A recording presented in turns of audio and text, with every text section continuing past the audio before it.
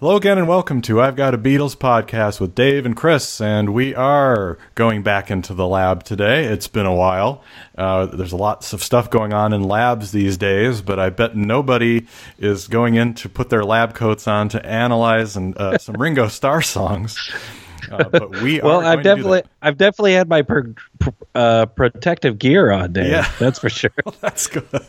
My mask and my goggles, and Yes. you just want a little extra protection as you're entering the lab these days. Absolutely, absolutely. Especially looking at these Ringo songs, you need a little bit more protection. So today's example that we're going to be looking at is the single "It Don't Come Easy," and then the B-side of it is early 1970. And this is an interesting single for a lot of reasons. One, just the fact that it was recorded in 1970 but not released until 1971, so it kind of sat on the shelf for quite a while. It has different versions. It's one of Ringo's most famous songs, definitely, and has this kind of an interesting collaboration with George on it as well. So it kind of got Ringo's career off to a start because his earlier work, he had released 2 albums before this, Sentimental Journey, and other album was Bukus of Blues, and this was really his first, I'd say, song proper that is in the pop vein, in the Ringo type vein. And so what's been your thought about It Don't Come Easy before we've been studying it so much this week? Well, I've always thought of it pleasantly enough. And, when this was released, it shot up the charts and passed these songs: to the People, What Is Life, and Another Day.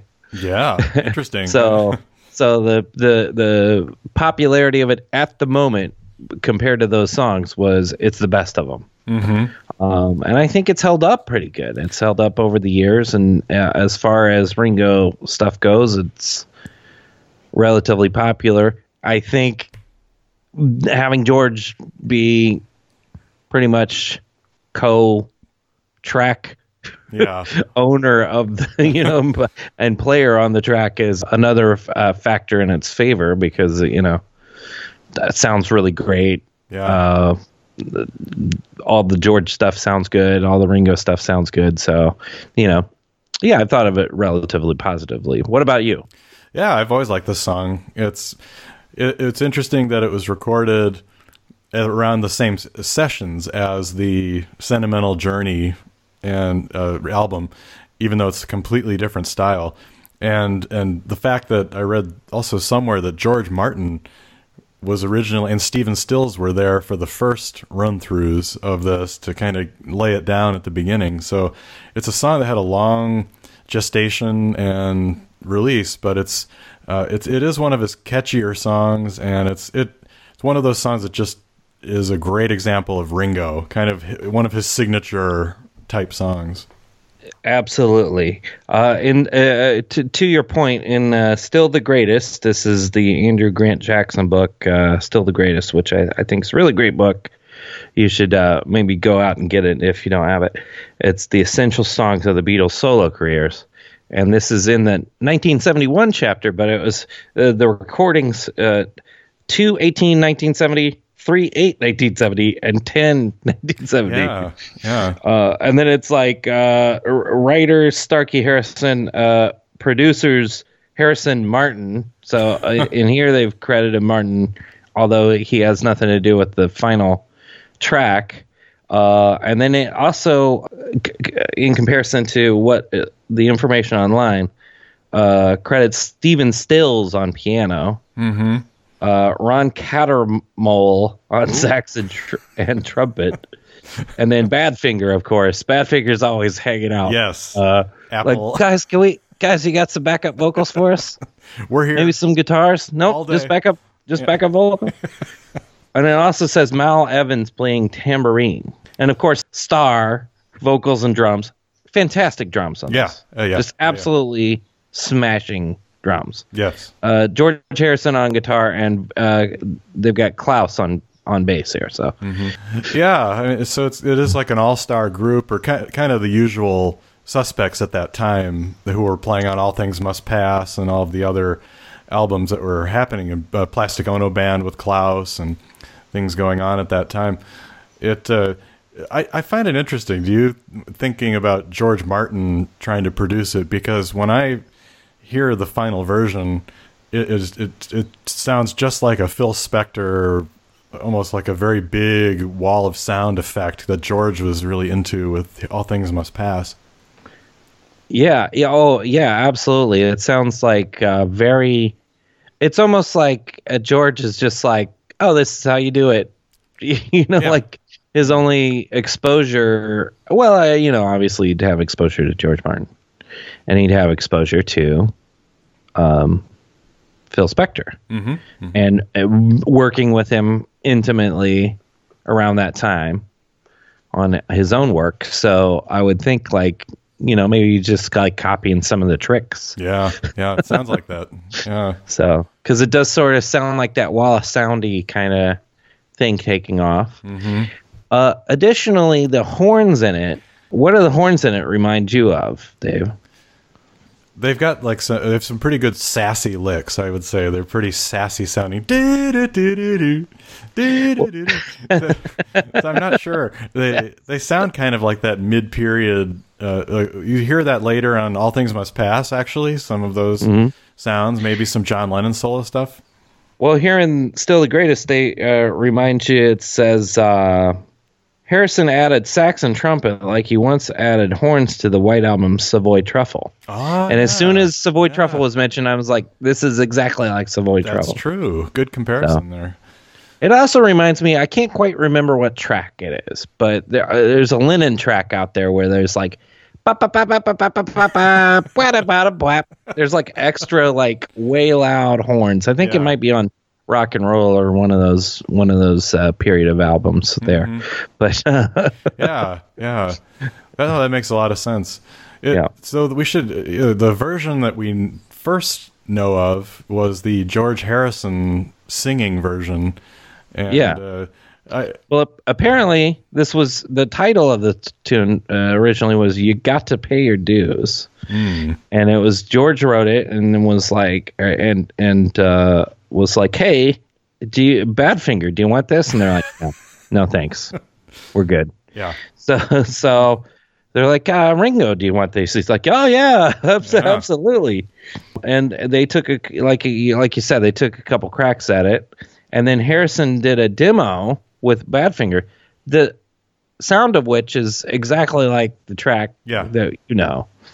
But there's a lot of extra sort of like background vocal Hare Krishna's thrown in there and stuff.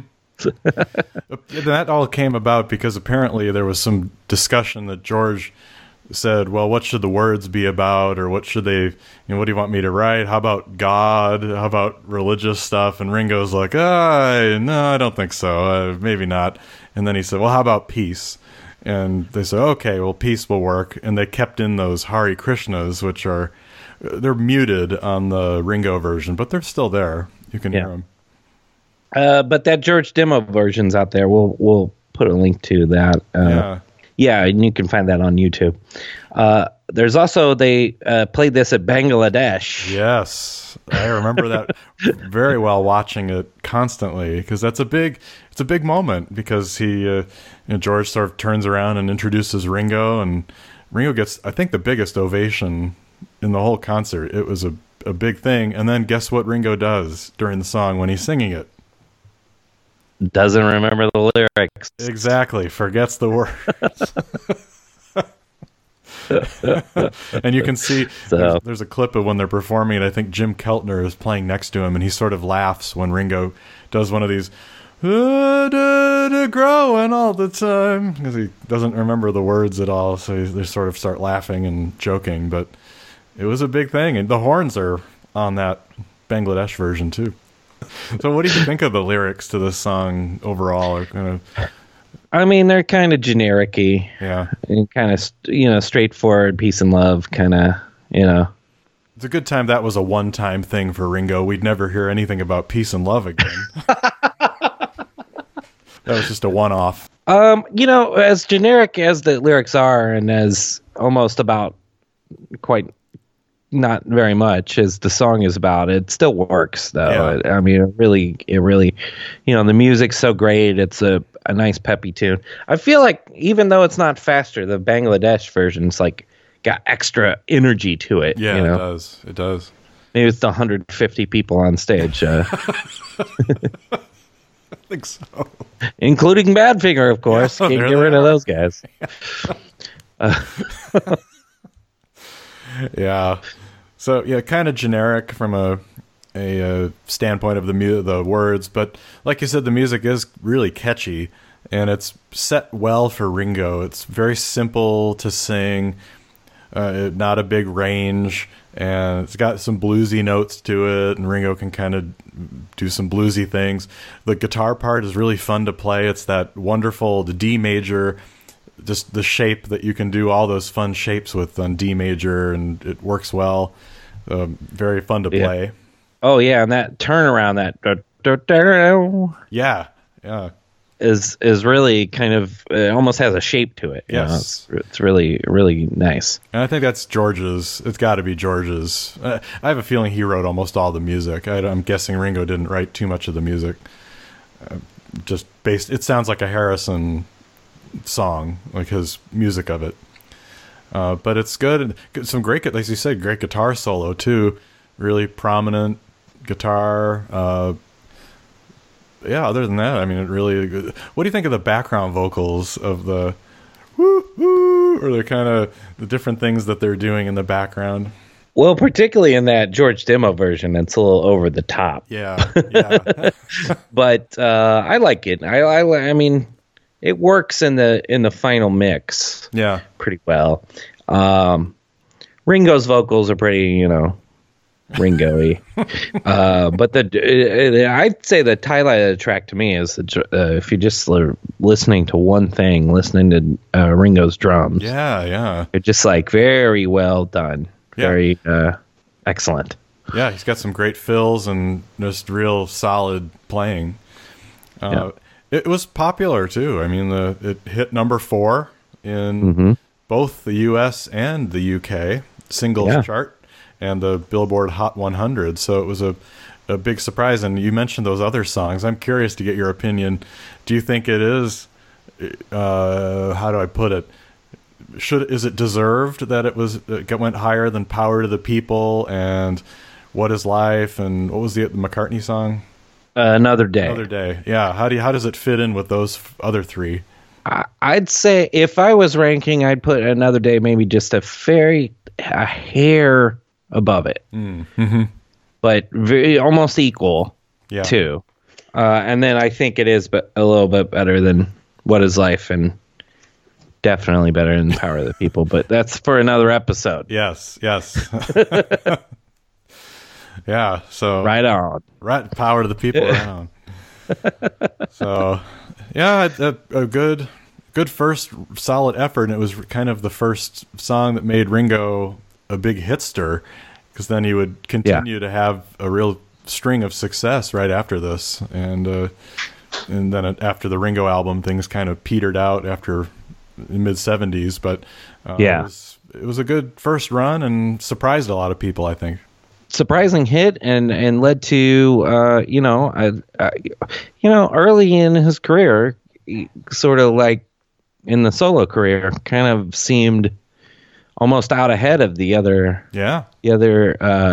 guys. I think now if we assess all of their solo careers, volume wise, maybe he's second place, but I think you'd probably put him last of the 4. Yeah. Oh yeah.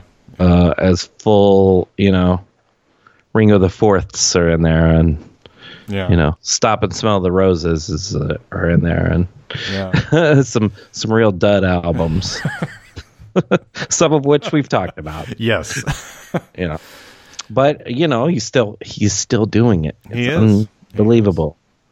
So, and a lot of people like this song. I mean, you've already talked about we talked about the George Harrison demo and the Bangladesh version, but as Chris is always well known for, he scrapes the bottom. I wouldn't say the bottom of the barrel, but he scrapes. He digs down into the bottom, the barrel, to find some cover versions. And you have a few that you had talked about that we're going to put on our playlist. So what did you find? Well, the Smithereens is probably the most famous and popular of this. The Smithereens, of course, are a band in the 80s, 90s. Real Beatle, like very, very, very much a Beatle. I guess they're considered alternative rock. Maybe a little bit of power pop. Mm-hmm. You know? But I've always found them to be kind of similar to the Replacements. Although I like the Replacements more. I find the Smithereens to be like just your generic, college radio, alternative band. And I've always found like all their songs to be a little bit on the dull side. Personally, and I find that this cover is also on the dull side. If you like this song but without the horns and with a fake Beatle sound vocals, then by all means dig into the Smithereens. Hopefully I'm not offending a bunch of Smithereens fans out there, and maybe the comments will get me to, maybe I should dig deep into the Smithereens catalog this week. What do you think, Dave? I think you probably have other things you want to listen to, I'm guessing.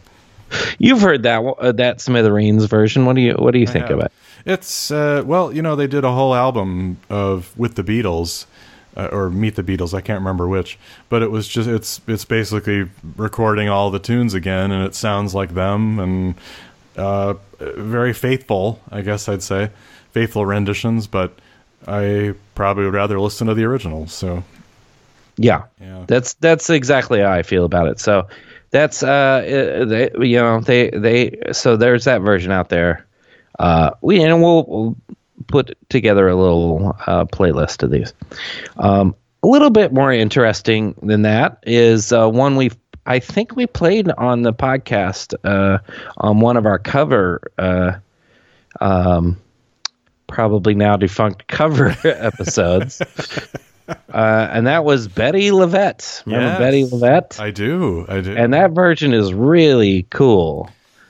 Yes, much more of like literally taking the blues, got to pay your dues if you want to play the blues kind of feel to it. It's much slower, laid back, very soulful singing.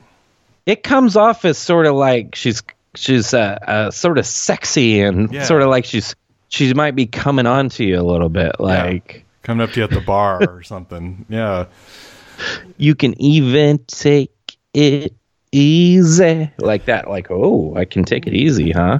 Thank you. I think I will. Yeah.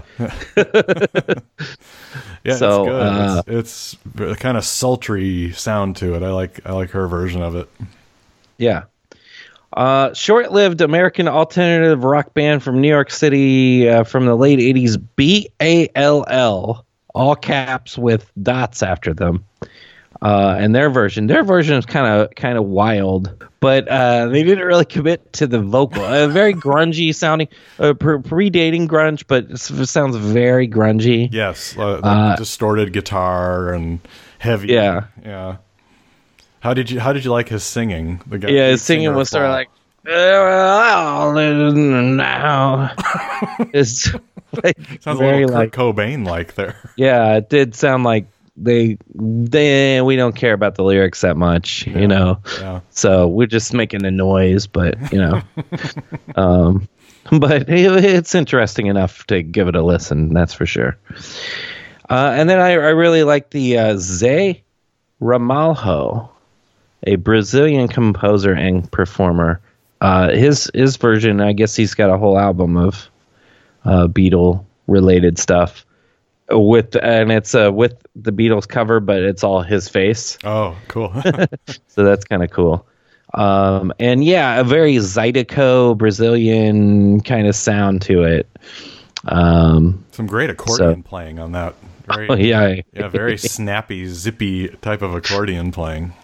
Yeah. So Well, Dave, you know what we've been doing on these songs on the Microscope this past years? We've been flipping. We've had several, and they've all been singles. Yes. So when we get a single, we like to flip to that B side and take a big long look at that B side. Yes, and this one's a pretty juicy B side. Oh yeah, yeah. So as we mentioned at the beginning of the show, the flip side of "It Don't Come Easy" is early 1970. And I've seen this described a lot of different ways. Some people have described it as Ringo's open letter to the other Beatles. Some have described it as a confessional or his prayer or wish. But it's in typical Ringo fashion. It's very clearly laid out, very simply put together, and yet very effective, I think, in the sentiments behind it. It's got a sincerity to it that's nice. It's kind of, you've got something. Well, according to Still the Greatest, the original title of this, do you know this? No. When Four Knights Came to Town. Isn't that a terrible title? That's a terrible title. I'm glad he didn't use that. So, obviously, this is very self-referential, like you said. And so the first verse, he talks about Paul.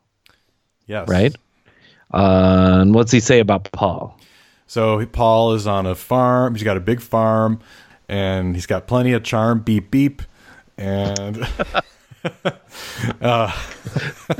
The punchline or the upshot of it is, well, if we're talking about knights, when knights coming to play to town, this knight may not come to town because he's not sure if Paul would actually come to town and play with him. Yeah, I think he says, if he comes to town, I wonder if he'll play with me. Yes. Whereas when he's talking about John, he's like, when he comes to town, I know I think that's the lyrics.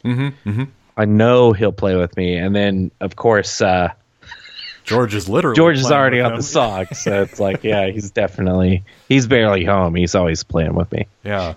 He's always hanging out, got nothing else to do.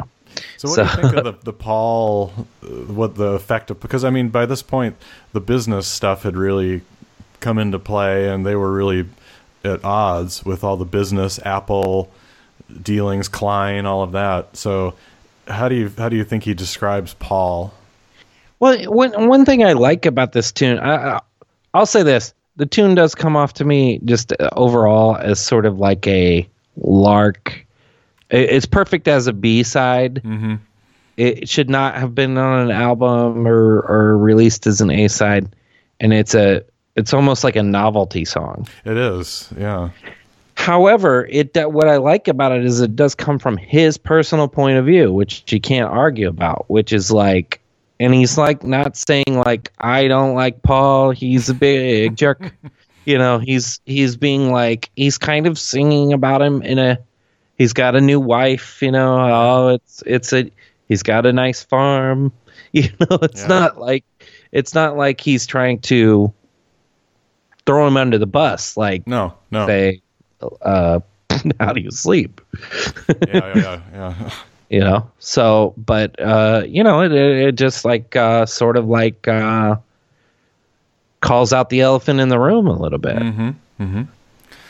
Yeah, so I feel like the song goes from the Beatle that he was having the most problems with to the Beatle he had the fewest problems with. So John is kind of in the middle a little bit.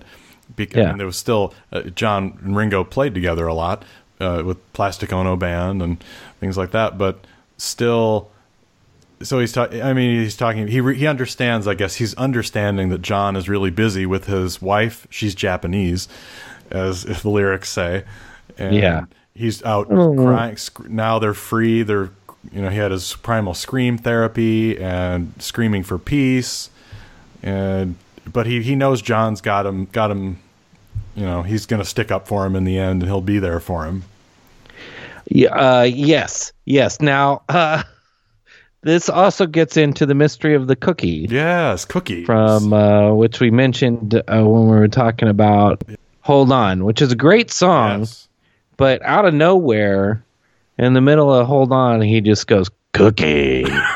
And I always have been extraordinarily puzzled by the inclusion of that. And apparently, it's like John Lennon was a huge Sesame Street fan and would just do that all the time. Yeah. Just like Cookie Monster. All the time. He loved Cookie Monster. Also, all the time, randomly, he just would be like Cookie. And so here's Ringo bringing it up in a song. It's great. It's so idiosyncratic to like a weird thing of somebody's personality. So it's I kind of like that part where he's like lying in bed, watching the TV. I'll say this before I pieced all that together. The first few times I heard this, I was like, "Is he shouting cocaine?" Yeah, that's what a lot of people have misheard it as. Yeah, cocaine. Cocaine. I was like, "Oh my god, what a weird thing to shout, like to out your friend for his cocaine use in the middle of a song." But yeah, apparently just to shouting out, like if all the top, what's the top things I can think of my buddy John? Japanese wife. And he shouts cookie all the time. And he shouts cookie. And he's pretty lazy. Yeah. He's lying in bed. Yeah. So it's pretty, but at least he's still feels pretty positive, I guess, about John. And then the song picks up quite a bit for this third verse. It gets into more of a groove when he's talking about that long-haired guitar picker, or long-haired guitar picker, George Harrison, whose wife is always picking daisies for his soup. So, yeah, a very positive view of George, as you said, because George is always playing with Ringo on every track. And so it's a very positive feel. And then that's where George's guitar starts to kick in more, too. So you can hear lots of... George is playing on this, we should say, as well. And takes a solo right after that. There was a couple notes here. Starr and Lennon recorded this song during Plastic Ono Band sessions in October 70, apparently. Took a pass at this. And Harrison added his slide guitar later. That's what it says here in Still the Greatest. A little bit different information from other places. Yeah. But it says that Alan Klein was there. Yeah. And encouraged Starr to invite McCartney to play on the song. If McCartney played with the Beatles, it would negate his lawsuit to break up with them. McCartney didn't take the bait. Alan Klein always had a good angle on things from the business side. Yeah. But of course, the one of the highlights, of course, is Ringo himself. Yes, talking about his own playing. What's the lyrics there? Let's read off the lyrics here. It's I play guitar ADE. Ha ha ha. That's all he knows. I don't play his bass because it's too hard for me. And then he's I play piano if it's in C, and then Yep. And when I go to town, I want to see all three. Yes. So very jarring that verse, because it throws you way out of the song harmonically, and from just the perspective of the music, it's very jarring when that comes in. And that is actually Ringo playing all of those instruments. You're hearing his dazzling bass work. Yeah, some fantastic piano playing. So, well, it is Ringo. It's a sweet sentiment at the end when he wants all of them to come back together, and we know he felt probably the most lost without the other guys to play with, because he didn't really write the songs and didn't play much of a melodic instrument. So. Yeah. Well, I wonder to what extent all of them, after the group had sort of had this split and this, there's lawsuits going on and stuff like that, would maybe even like have in the back of their mind, like, I wonder if someday we'll play again. And Ringo's probably the most like, here he is openly being like, I would like that. Yeah. Probably all the other three of them very resistant to it. Yeah. But, we talked about this before, if John hadn't gotten shot and then it gets around to about anthology time and everybody's still alive around on the anthology time. Do they get together and do something together, or maybe who knows? It's kind of a unique track. It's one of the, in the Beatle catalog, it's one of the few that's really open and honest. From a musical perspective, it's not much to speak of, really. It just sticks out with the great guitar playing from George. I found the song, the production of it, very thin sounding. It was kind of weak type of track compared to Don't Come Easy. Maybe it's because it has more of the wall of sound, but just listening to the track, it's a bit weak in its production, but it's good playing. Yeah. It's a goof. Beep, beep sticks in your head real quick, and then you're like, oh, sheesh. So sometimes I'm in the mood for it, sometimes I'm not. Yeah. I'll tell you this, there are no covers of it. None. Funny that. Yeah. And if someone did, I'm sure if you look on YouTube, there's some guy in his apartment playing for everything. Yeah. Oh, yeah. Every song there is. But why would anyone cover it? This is the most uncoverable song. Yeah. Yeah. It's very much Ringo. Yeah, nobody else could sing it because it doesn't make any sense coming from somebody else.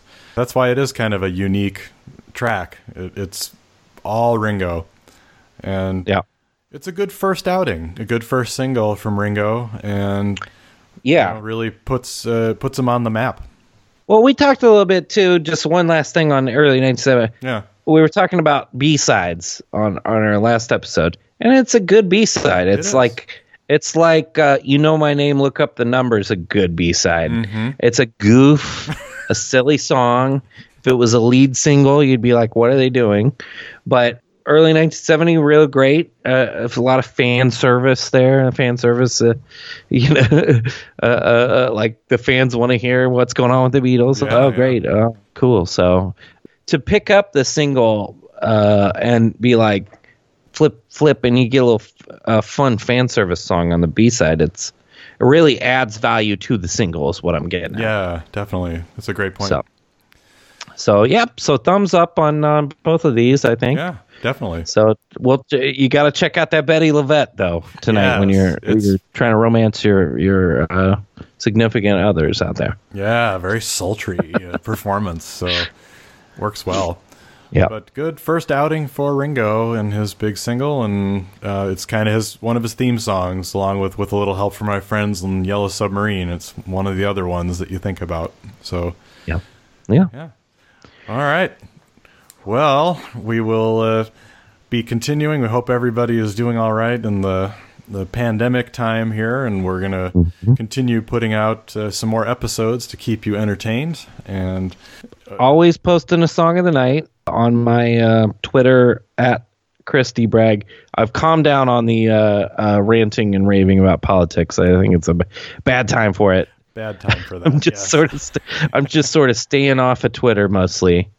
Every time I go on there, I'm just like, man, I feel terrible now. And we're all going to die immediately. Yeah, well, that's true. Like how I feel. Right. And then I'll be like, take 2-3 days off. I'm feeling great. And then I'll get back on there. And within a half an hour, I'm like tweeting at Mitch McConnell or something, something like that. It's ridiculous. But you could follow me. And I do like to post Song of the Nights, more modern songs, and a real mix of weird stuff. And all February. It was either February or March, maybe. No, I think it was March. Every single song on there is in a different emotion. You had quite a quarantine playlist going, or like a pandemic playlist happening. Yeah, the themes were all very used "Isolation" by John Lennon as one of your songs. That's right. The Iggy Pop song "I'm Bored." Mm-hmm. Very appropriate. Yeah. Yep. So, but that a whole month had a theme of different emotions, and then you know, in mid month we're having to work from home and stuff, and it just kind of fit in with yeah, exactly. with what you know, what was going on. So but yeah, it's a fun thing to do, but it's not, I don't take it all that seriously, and quite frankly, some days I just forget to do it. So. Well, don't forget, if you want to email us, you can email us at I've Got a Beatles podcast at hotmail.com. Lots of great messages, and great to hear from you. And we'll be back again soon. I have a feeling that all these big releases are probably going to be delayed a bit. Yeah, more. The McCartney that was supposed to come out. The record, McCartney Record Store Day. re-release was going to come out at Record Store Day, which would have lined up with its original release. Yeah, that's right. Then they delayed it they delayed Record Store Day initially to 6/20, and now that's been they're even going to divide Record Store Day up to 3 different days. So it's going to be in August, September, and October.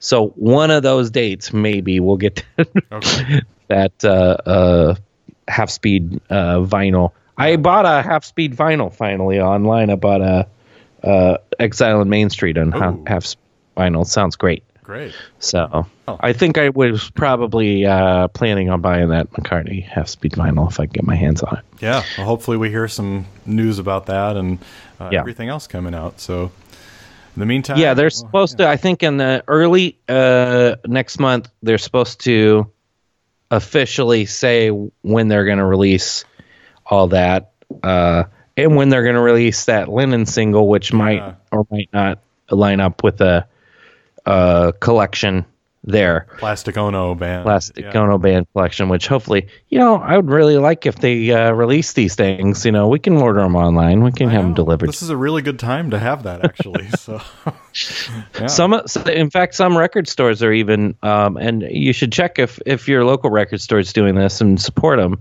or where you can order online and then just drive up and they'll run it out to your car. Oh, great. So if you have a local record store that you're afraid is going to go out of business, I would suggest going to their website these days and checking out if there's an option like that, just to support local record shops, keep them in business, because they're struggling just like everything. Yes. Right now. So. Great. Well. Yep. Thanks again for listening, and we will be back at you again soon with a new episode.